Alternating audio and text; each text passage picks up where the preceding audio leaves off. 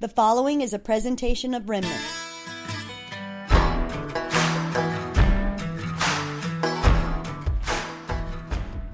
Hi, this is Jerry from Remnant. Let's be honest, this life can be hectic, draining, and downright confusing.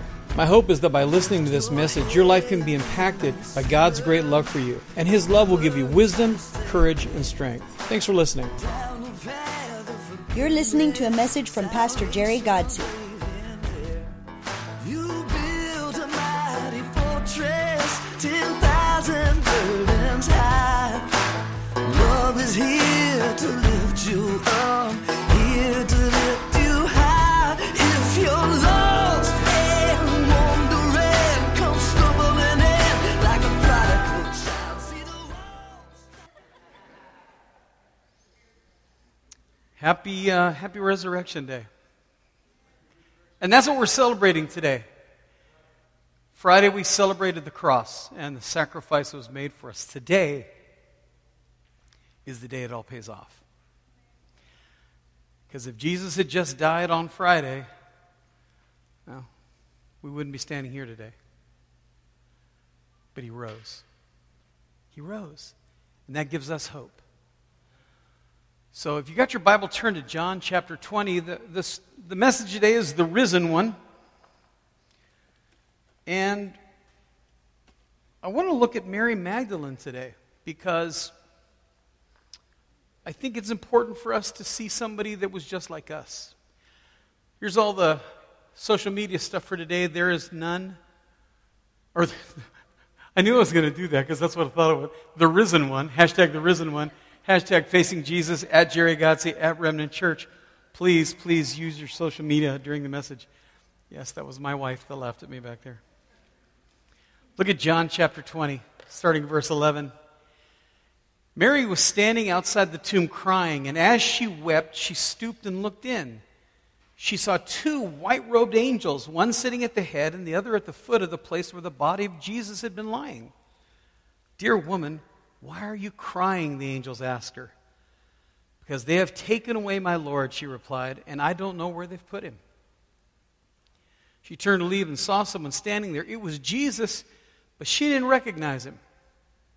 "Dear woman, why are you crying?" Jesus asked her. "Who are you looking for?"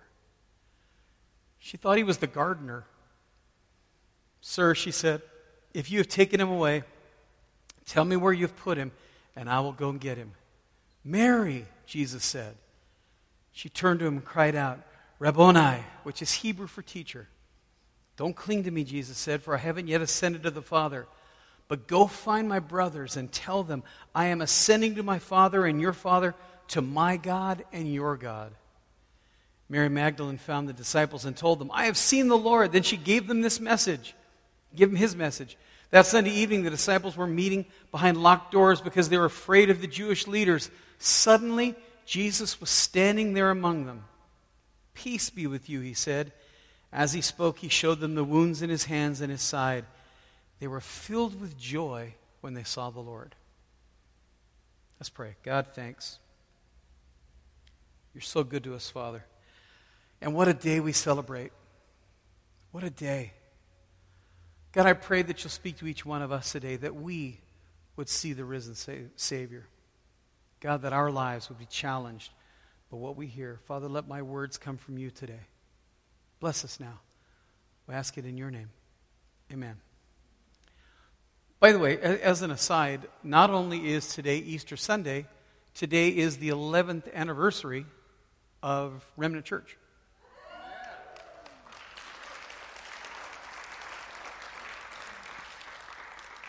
We started Remnant on a Palm Sunday, April 1st. We figured April Fool's Day was a good day to start a church.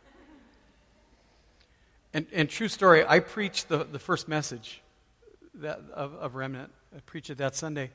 And I was working for the sheriff's office then. So I may be the only pastor in America that has processed a vehicle for rape evidence and then gone and preached the first sermon on Palm Sunday in a church. So I have a weird life, or had a weird. Now I just hang out with cattle and live up in the mountains. I can deal with that better, I think. Yeah, it's still weird. I'm your ride home. I don't know if you're aware of that.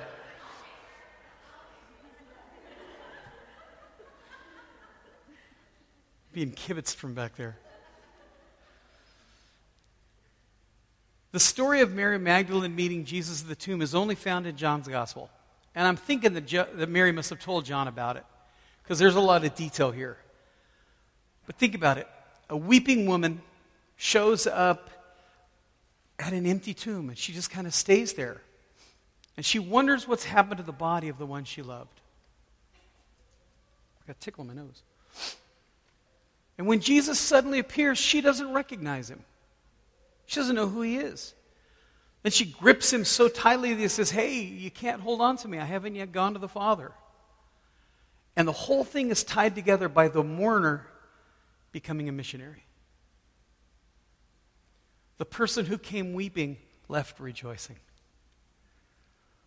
The person who thought that all she would find is death found resurrection and hope. That's the story of Easter. So I want us to look at Mary Magdalene because she's an amazing person in the New Testament. And there's a lot about her, but we don't really know much about her. And there's a lot of things that have been said. She's one of at least 5 different women named Mary in the New Testament. Evidently, it's a pretty common name. Mary Magdalene is called that because she came from the village of Magdala on the shores of Galilee, of the Sea of Galilee. She was one of a group of women who followed Christ in his ministry. We're told that Jesus cast out 7 demons from her. Luke 8:2 says that, by the way. That Jesus cast 7 demons at her, or the King James put it, 7 devils. I like that, 7 devils. We don't know how she got into that predicament. We don't know how they came to roost in her. But I can guarantee you, if having 1 demon is bad, having 7 is 7 times worse. And she was freed. She was freed because Jesus set her free, and from then on she followed him.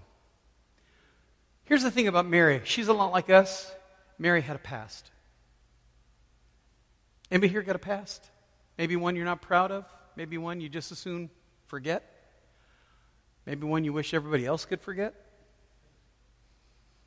You ever have a family thing that maybe you did something really stupid and it shows up all the time? People keep reminding you of it. I got brothers, and I guarantee you, if you do something stupid in front of one of us, we will remind you about it. My brother Greg is still famous for smelling the hay. We were on our way to Oklahoma when I was a kid, and I was telling this story about how I remember having a dashboard in the back of the car, and I really do remember. It plays like a videotape in my head, and I remember that little dashboard and the driving thing, and my brother Greg says, you know what I remember about the trip to Oklahoma? I remember smelling the hay. And we all looked at him, because my mom was pregnant with him at the time. He wasn't even alive yet. He was in her stomach. We didn't know if he had like a little snorkel or something that he was smelling the hay with. So to this day when Greg says something, I say, you're just smelling the hay. It's not funny, Jerry. It's hilarious. Trust me, it's hilarious. But Mary had a past. If you remember when I spoke on John chapter 8, we talked about the woman caught in the act of adultery. There are some people who believe that she was the woman caught in the act of adultery. There's no hard evidence for that.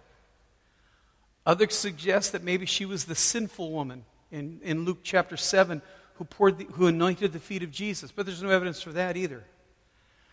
But here's one thing is for sure. In church history, she has become a symbol of somebody who repented and had their lives changed by Jesus. Now, understand that word repented, we say it a lot. But to repent literally means to change your direction, to change your ways. We say, I'm sorry. Sorry. It's kind of weak. Repentance is going the opposite. I was headed this way, and I realized, that's not good, so I turned around, and I went the other way. That's repentance. If you're living your life for your own ways, your own way of doing things, and you're just thinking that you're the only person you have to answer to, and then you are confronted with the truth of Christ, You have to repent. And that means you're going to go the opposite direction. And now he's going to be in charge of your life. He's going to make it better. That's the way it's got to work. Here's the one thing we know. Whether she was the woman caught in the act of adultery or the woman who anointed his feet with oil or whatever, she is a great example of John 8:36. John 8:36 says, "So if the Son sets you free, you are truly free." I don't care what problems, what issues you came in here with today. If the Son sets you free, you're free. Now, unfortunately, you can also go back to Him.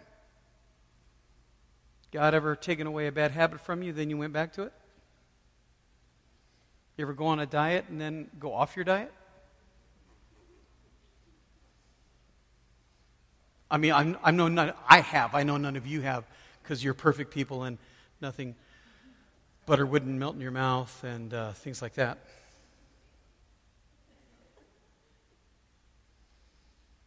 When Jesus hung on the cross, it was Mary Magdalene who stayed with Mary, his mother.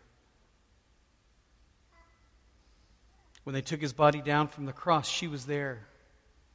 She saw his broken, abused body with all the blood and all the gore that came with it. When they put him in the tomb, Mary Magdalene was sitting on a rock ledge watching it all happen. In fact, they have said that Mary was last at the cross, first at the tomb. Think about it. She watched the man who meant so much to her, the man who cast demons out of her, the man who changed her life, maybe the first man in her life that never asked her for anything. She watched them crucify him. She watched them put him to death. And that's the woman who showed up at the tomb. The woman who thinks that now her life is over. What now? She shows up at the tomb early on Sunday morning because after the Sabbath was over, she went and bought spices to preserve his body. They were in such a hurry to get him in the ground, in the tomb, that they didn't even give him time to process his body. They wrapped him in the cloths and they stuck him in the tomb. So the idea was they would come back early Sunday morning and add the spices and the oils to somehow preserve his body. And when she got there, he was gone. And see, there's a lot that happened on that Easter Sunday morning. Jesus rose from the dead sometime in the pre-dawn hours. There was an earthquake. Stone rolled away by the angels and Christ came out of the tomb. The soldiers get knocked unconscious and then flee for their lives. And then Mary shows up. When the women found the tomb empty, they were confused. Can you imagine going to the tomb and thinking you're going to find Jesus' body and you've got all these spices and these oils and things, and then you show up and there's nobody there? That would mess with your head. But that's all part of Mary's past. Think about all of that crashing down on her. Think about all the things that she's thinking as it goes on. She's confused, she's bewildered, she's in shock, she's frightened, she's brokenhearted. And yet there she was. A few years ago, Craig Barnes wrote an article called Easter in an Age of Terror. And he said that Easter is both good news and terrifying news. It's good news that Jesus came back from the dead. It's terrifying news because it makes us confront death firsthand. We're not really programmed to deal with death. We're not good at it. We were never meant to handle death. We're supposed to be living in the Garden of Eden. I'll let you decide whether you're going to blame Adam or Eve for that, but I guess it depends which side of the fence you're on. I tell people when they lose a loved one that your mind is going to go through its card catalog of emotions. It's called a grief reaction, and you're just going to, one day you'll be happy, the next day you'll be sad. And you might even get mad at the person who died. And it doesn't make any sense to you, but you can't help it because that's the way you feel. And what it is, it's your brain trying to figure out how to process loss that you were never meant to understand. And we're not good at it.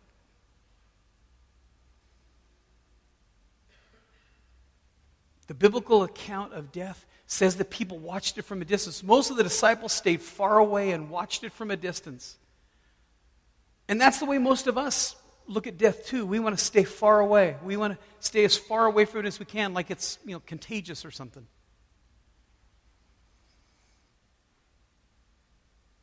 I got to be honest with you, I love my grandma. My grandma was my favorite person in the whole world.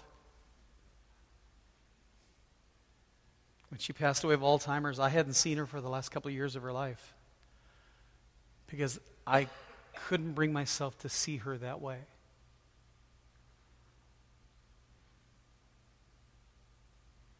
We are not made to handle this, but we have to confront it.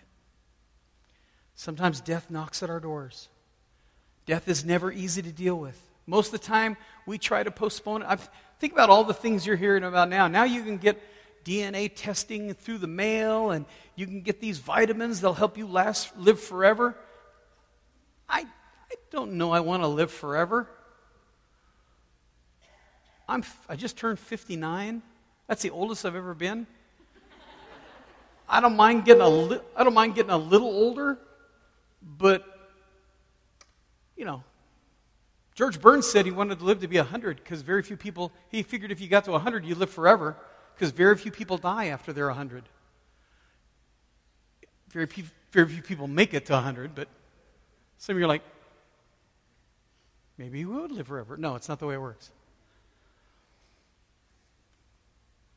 Mary's dealing with death face first, though. She's there. She's going to handle it. She's overcome her fears, and that's why she's standing at dawn at a tomb, and that's why she didn't understand what's going on. Let's look back at our story, John chapter 20. Verse 11, Mary's standing outside the tomb crying, and as she wept, she stopped and looked in. She saw two white-robed angels, one sitting at the head and the other at the foot of the place where the body of Jesus had been lying. "Dear woman, why are you crying?" the angel asked her. "Because they've taken away my Lord," she replied, "and I don't know where they've put him." See, I got to believe at that point Mary was overcome with sorrow. Just overcome by sorrow. Where is he? Why have they done this? Why are they messing with him? Isn't it bad enough they crucified him? Why'd they take him? But she forgot. She forgot that something more was going on. She had loved Jesus in life, and now she loved him in death. She served him in life, and now she meant to serve him in death. She was there at the tomb alone because death could not destroy her love.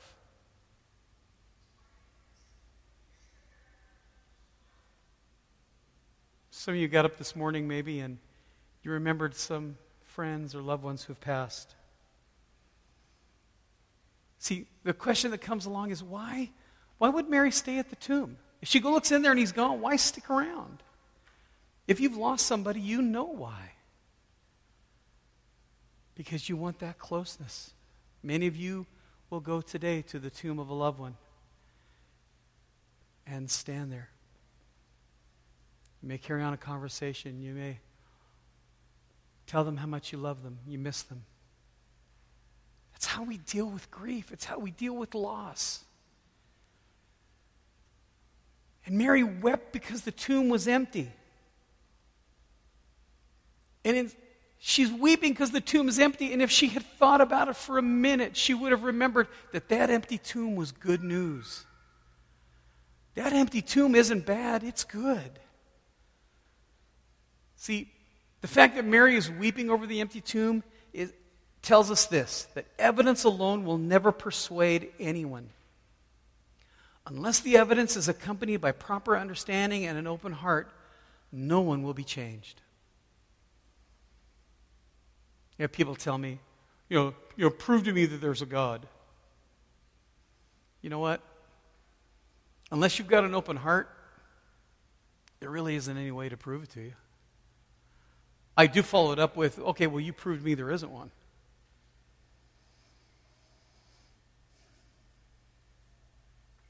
I used to do this with high school students. I would draw a big circle and say, okay, this circle represents everything that could possibly be known. You know, where lost socks go in the dryer, the mosquito population of Imperial Valley in August. I mean, everything that could possibly be known. And then you draw a line across the center of it, and you darken in half the circle. You say, okay, this half of the circle, I'll give you credit, way more credit than you deserve, and say that you know half of every single thing to be known. If you know half of every single thing to be known, you would be killer at Jeopardy. Alex Trebek would just hand you the keys and say, here, it's yours. I can't do this anymore. But how do we learn? We learn by experiencing and by being exposed to something. Maybe God exists on the half that you don't know and haven't experienced yet. Now, if you're really seeking, that makes sense. If all you want to do is argue, that doesn't make any sense. I don't argue with people about Jesus. I just don't. I tell them about his love.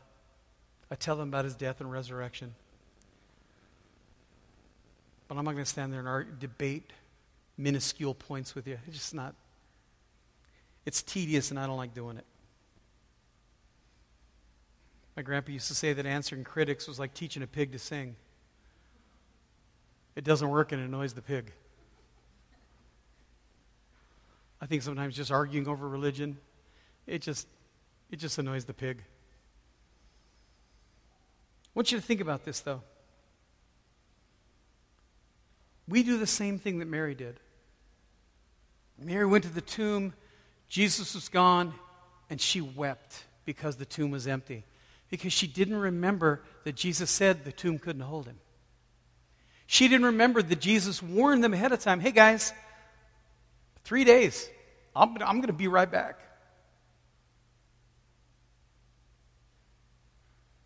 How many times have we gotten ourselves in situations or things have happened to us and we forget all about God's promises? How many times have we been faced with trials or faced with hurts or things that hold us back? And instead of remembering that God promised us that he would love us and keep us, we forget. And we get filled with sorrow. We throw up our hands, oh, I'm going to die. This is it. This is finally the big one, Martha. It's going to kill me. No. God's in control. See, that's why I want to talk about Mary this morning, because we're all Mary Magdalene. We've all had our Mary Magdalene moments. We weep over our circumstances, but if we had God's perspective, we wouldn't weep at all. We would remember God's promises, and we would have peace. And if you're here this morning and you're faced with things and they just seem insurmountable, you need to remember God's promises.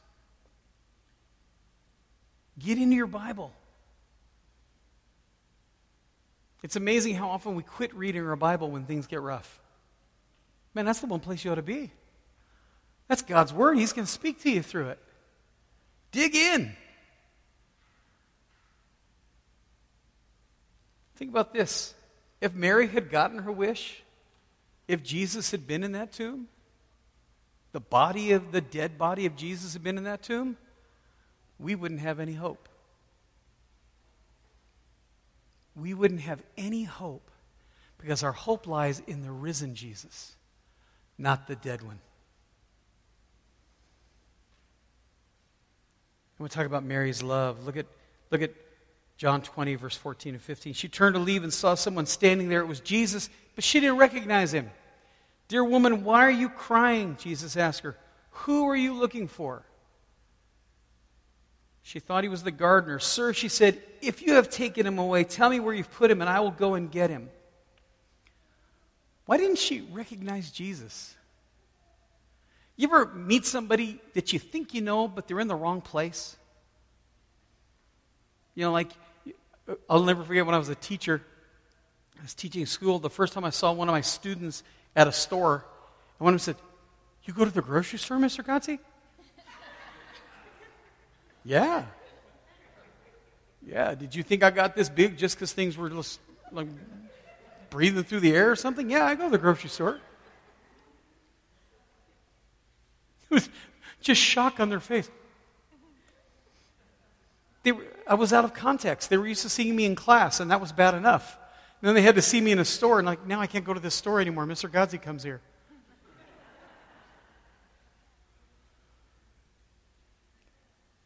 Mary came looking for a dead body.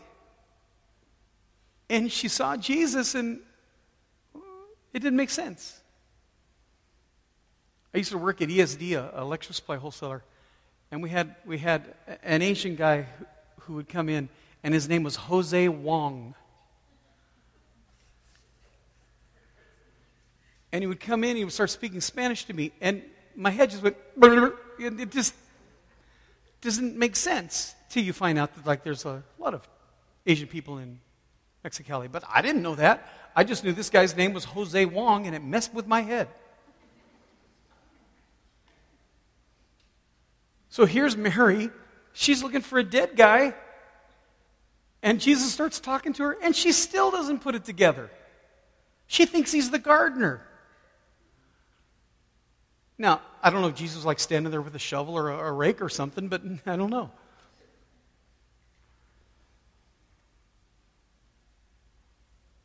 Jesus was out of context for her, but she learned a very important truth. Like us, Mary had to learn that Jesus is always present, even when he's invisible to the naked eye.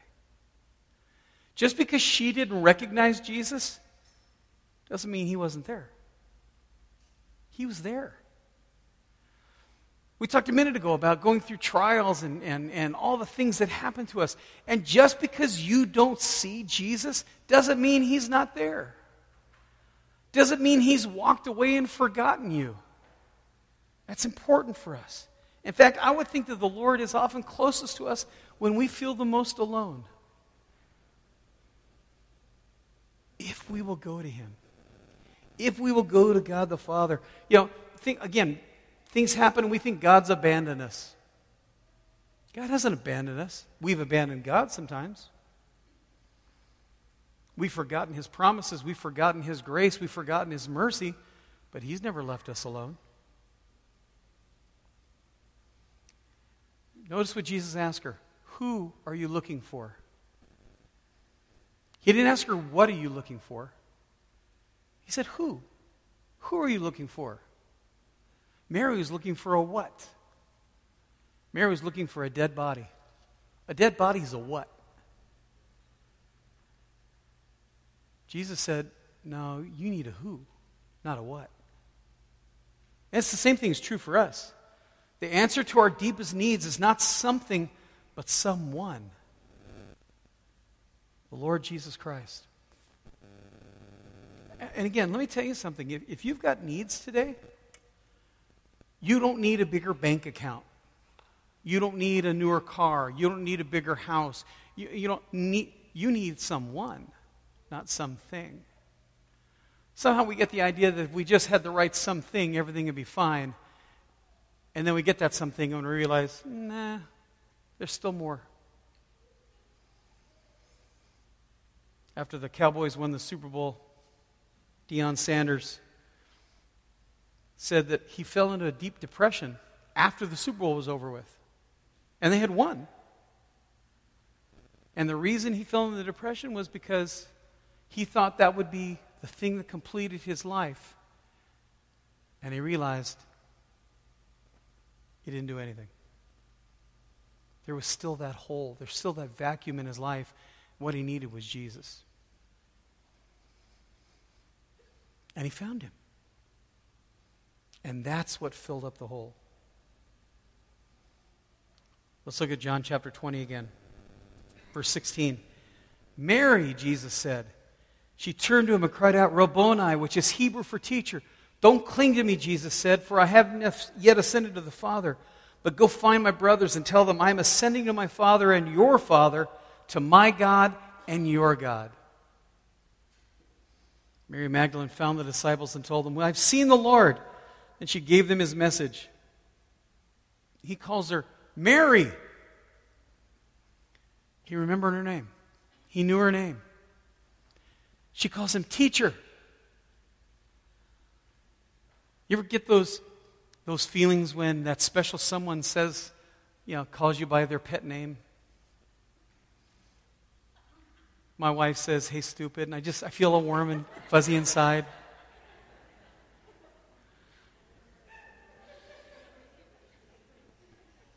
She was yelling at one of the dogs the other day, you idiot! And I went, oh. Makes me feel so good.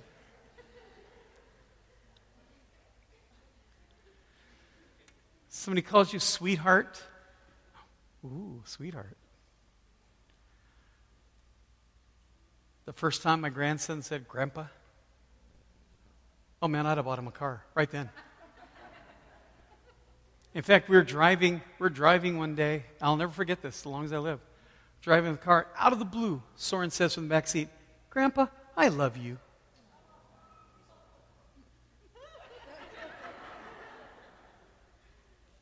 I almost went off the road.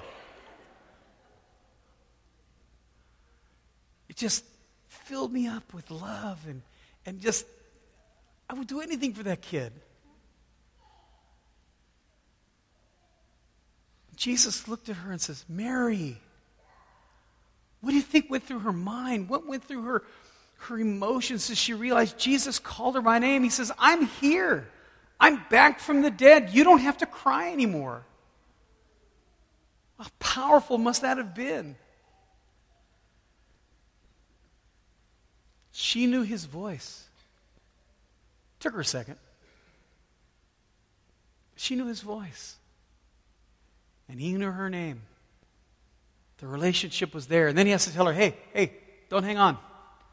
Because what do you think she did? You think she looked at Jesus and she realized her Savior is alive, and she went, oh, well, Jesus, it's quite nice to see you.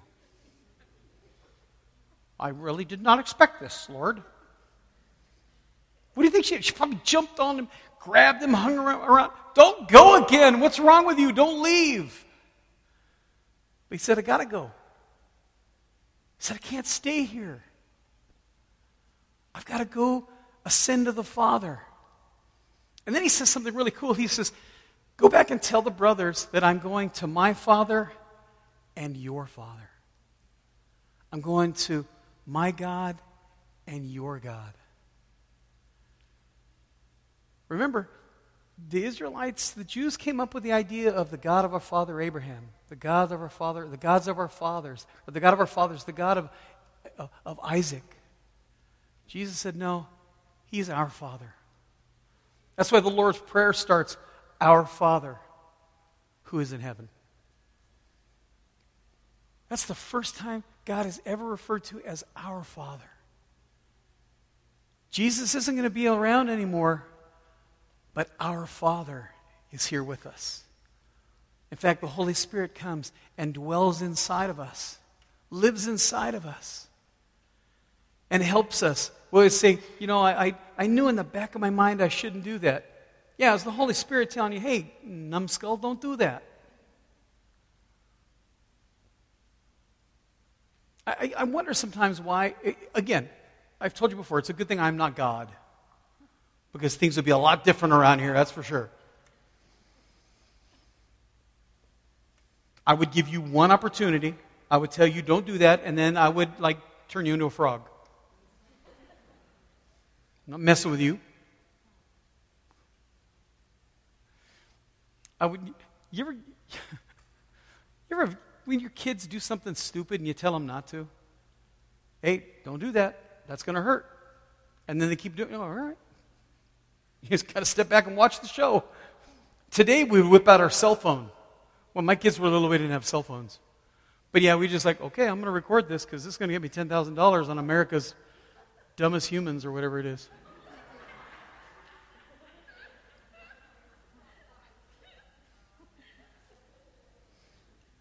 The youth group convinced Isaac to go down the hill. We lived on this big hill in Lakeside, to go down the hill in his big wheel.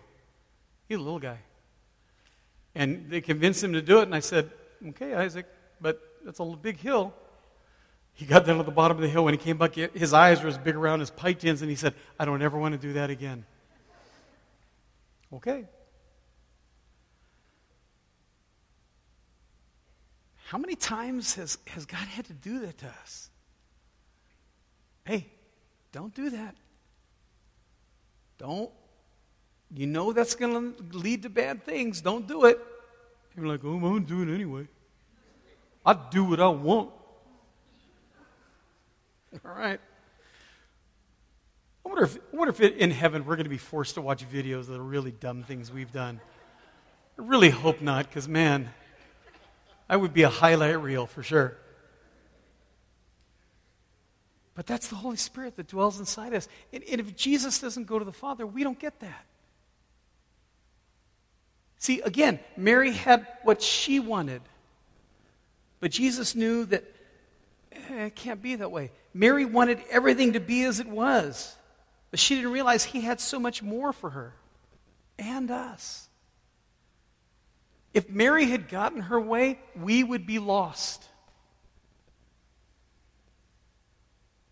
If Jesus had given in and said, you know, Mary, I know you love me, and I know my mom doesn't want me to go either, so I'm just going to stick around, then we don't have any hope. We're lost. Jesus had to leave her. He had to ascend to the Father. In fact, Jesus had to leave the few so he could save the many, which includes all of us. Sometimes the good of the many outweighs the good of the few. On that morning, Mary could touch him. Today we all can. Because he ascended to the Father. Sometimes we have to say goodbye to the good in order to get God's best.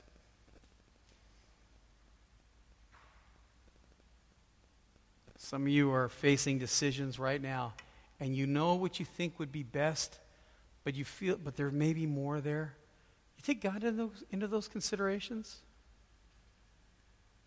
Do you pray and ask God what God would have you do? Because sometimes we settle for our good, and God has the best waiting for us.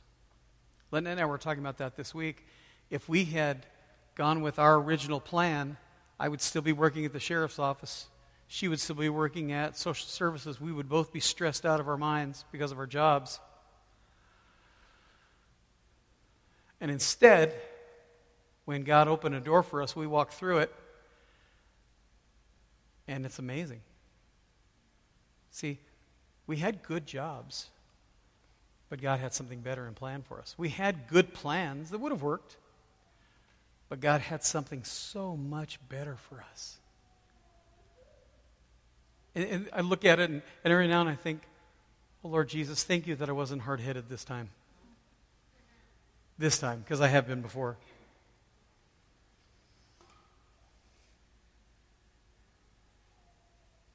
So Mary goes and she tells the disciples what Jesus said. Can you imagine the disciples? This crazy woman starts running. They're hiding for their lives. And they were. They thought that the Jewish leaders were going to come after them next, so they're hiding. Mary comes running in and says, I've seen the Lord. Yeah, you went to his tomb. He was dead. Yeah, okay, you saw him. We're going to go see him in a little bit. No. I saw him. He's alive. And they all looked and went, come on. You're not very smart. But something convinced them. And they go running. And guess what they find? An empty tomb. Mary was right. It's not till too much later where Jesus actually appears to them inside the room. Can you imagine what that was like? You're standing there, you went from the depth of despair, and now you got hope, and like, man, I don't know what's going to happen. Mary said she saw him, and then all of a sudden he says, hey guys, got any Dr. Pepper?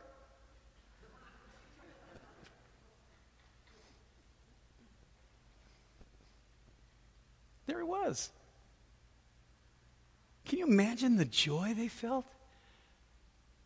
But like her, they had forgotten. But Mary saw him as an eyewitness. Mary saw it with her eyes. There is great power in the words of someone who can say, I was there, I saw it, I heard it. I'm giving you an eyewitness account. I love this story.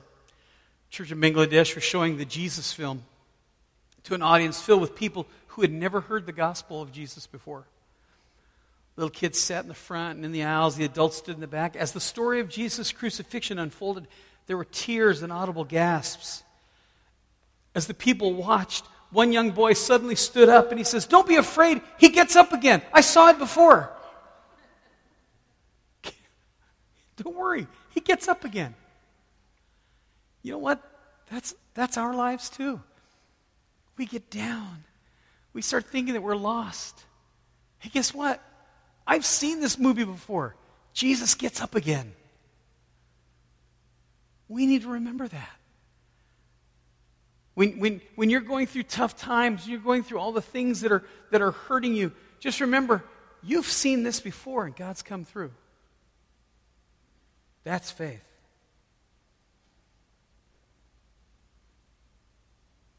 David Seamans tells of a Muslim in Africa who became a Christian.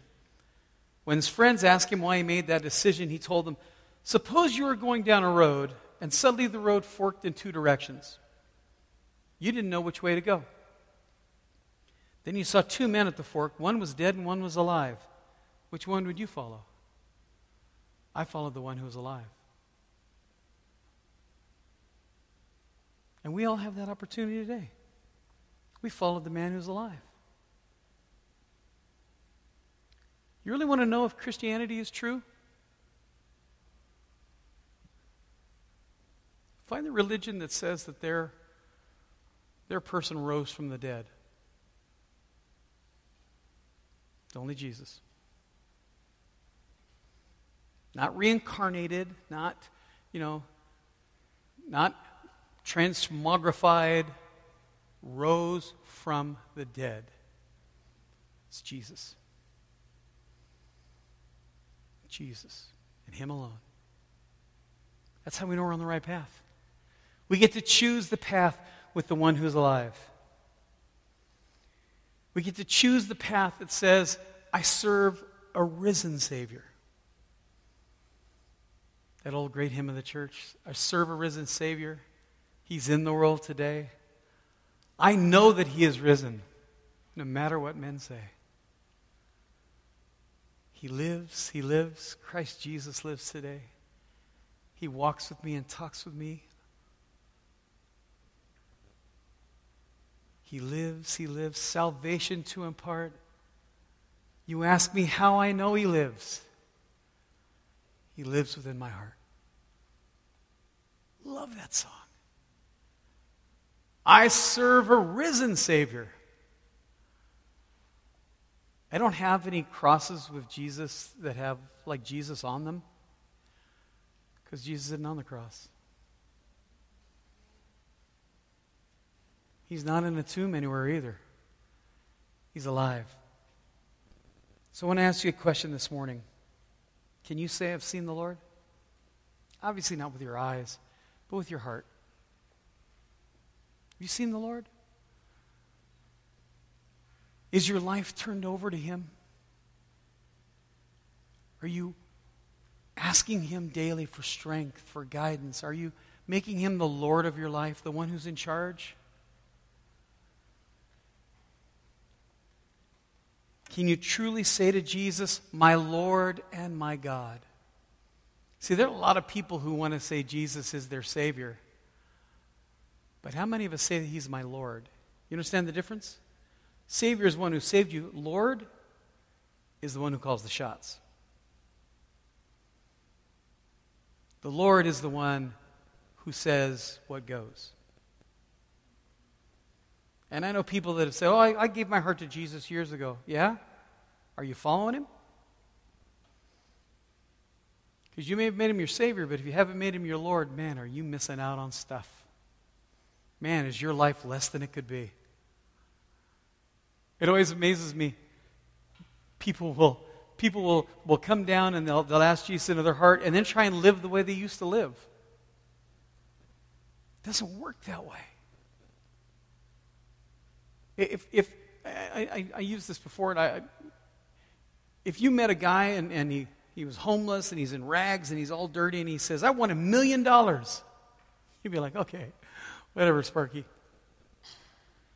You see that same dude a week later, he hops out of a Ferrari, he's wearing an Armani suit. You look at him and say, "Oh, that dude won $1 million. He found $1 million." Why?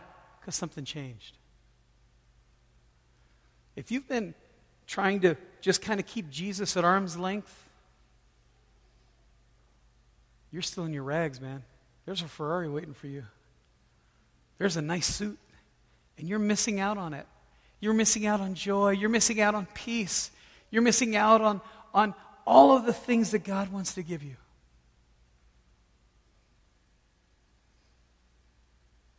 And if that's you today, and you've just been dabbling around the edges of Christianity, or maybe you've never accepted Christ at all, today's your day. You're here for a reason. In fact, I put that next screen up on the board. You don't have to pray this word for word, but if you don't know what to say, this is a good start.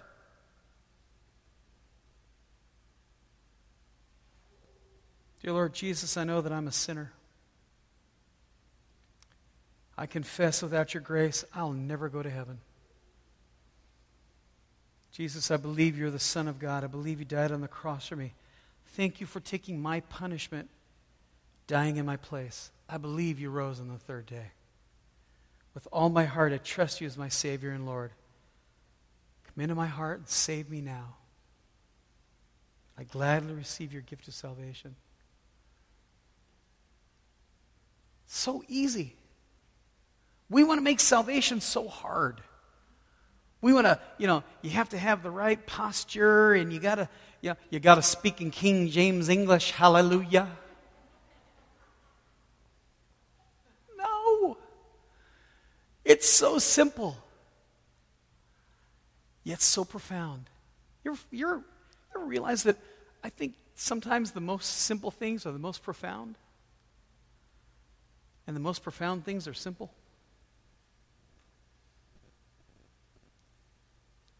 This is all it takes to get your life going. This prayer right here, this is the reason we're here. This is why Jesus died. This is why he rose again. So that not only could we say these words, but so that it would transform our lives. See, if Jesus didn't rise from the dead, those words don't mean anything. But because he did, they mean everything.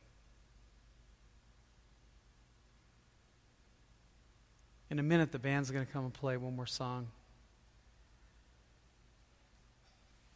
As they do, Victor, can we leave this up for a minute while you guys start playing? I want to leave this on the screen. And you don't have to pray this prayer exactly. I'm not a big memorized prayer guy. But if you need some help, it'll be here for a couple of minutes. Please, please, do not leave here today without praying that prayer. And I don't mean just to make Jerry happy. Oh, I'm going to pray because Jerry said should. No, pray it for you. Pray it for you. I don't count on this. It's you. It's your life that God will improve. It's your life that God will bless. It's your life that gets its sins forgiven. It's you. I'm asking you to be dead level selfish. Don't do this for anybody but you. Don't do it for your girlfriend or your wife or your husband or anybody else. Do it for you. Why? Because right now, you're the one that matters. We'll work on all the rest of them later, maybe. But right now, you're the one that matters. And don't worry about what anybody else is going to think. Well, if I pray that prayer, then what's my husband going to say? We don't care. I'm causing rifts in marriages. No. Because here's the thing. Once they see the change that Jesus makes in your life, they'll want it too. This is good stuff. And it's time. The video that right before I preached, it said, the time is now. And it is. Father, thanks. God, you love us so much. You've given us so much, God. Right now, Lord Jesus, our lives are in your hands.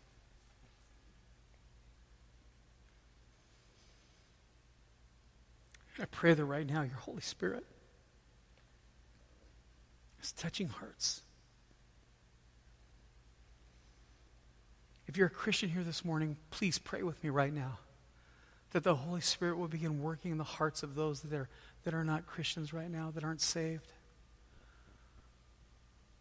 Oh God, you want to do so much in us and through us. How many times have you looked at us wandering around and thought, I could help you if you would just ask? God, help us to ask today. To put our trust and our hope in you. Thank you, Jesus. Thank you, Jesus. This morning, the prayer's on the board. What are you going to do? What are you going to do? You can walk out of here confused and hurting, or you can walk out of here with hope. It's your choice. I can't make you. If I could, I would. You can be certain of that.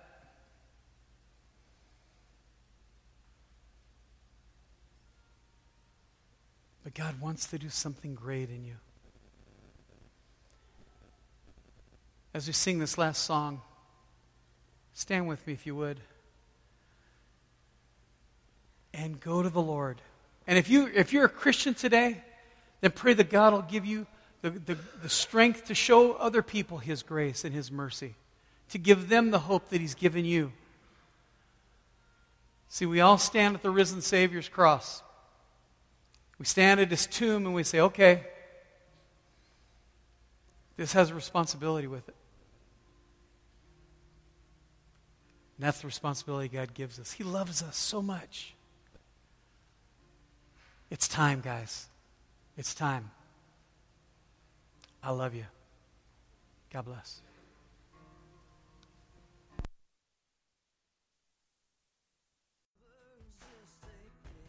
You've been listening to a presentation of Remnant. For more information, visit us online at remnantchurchiv.com.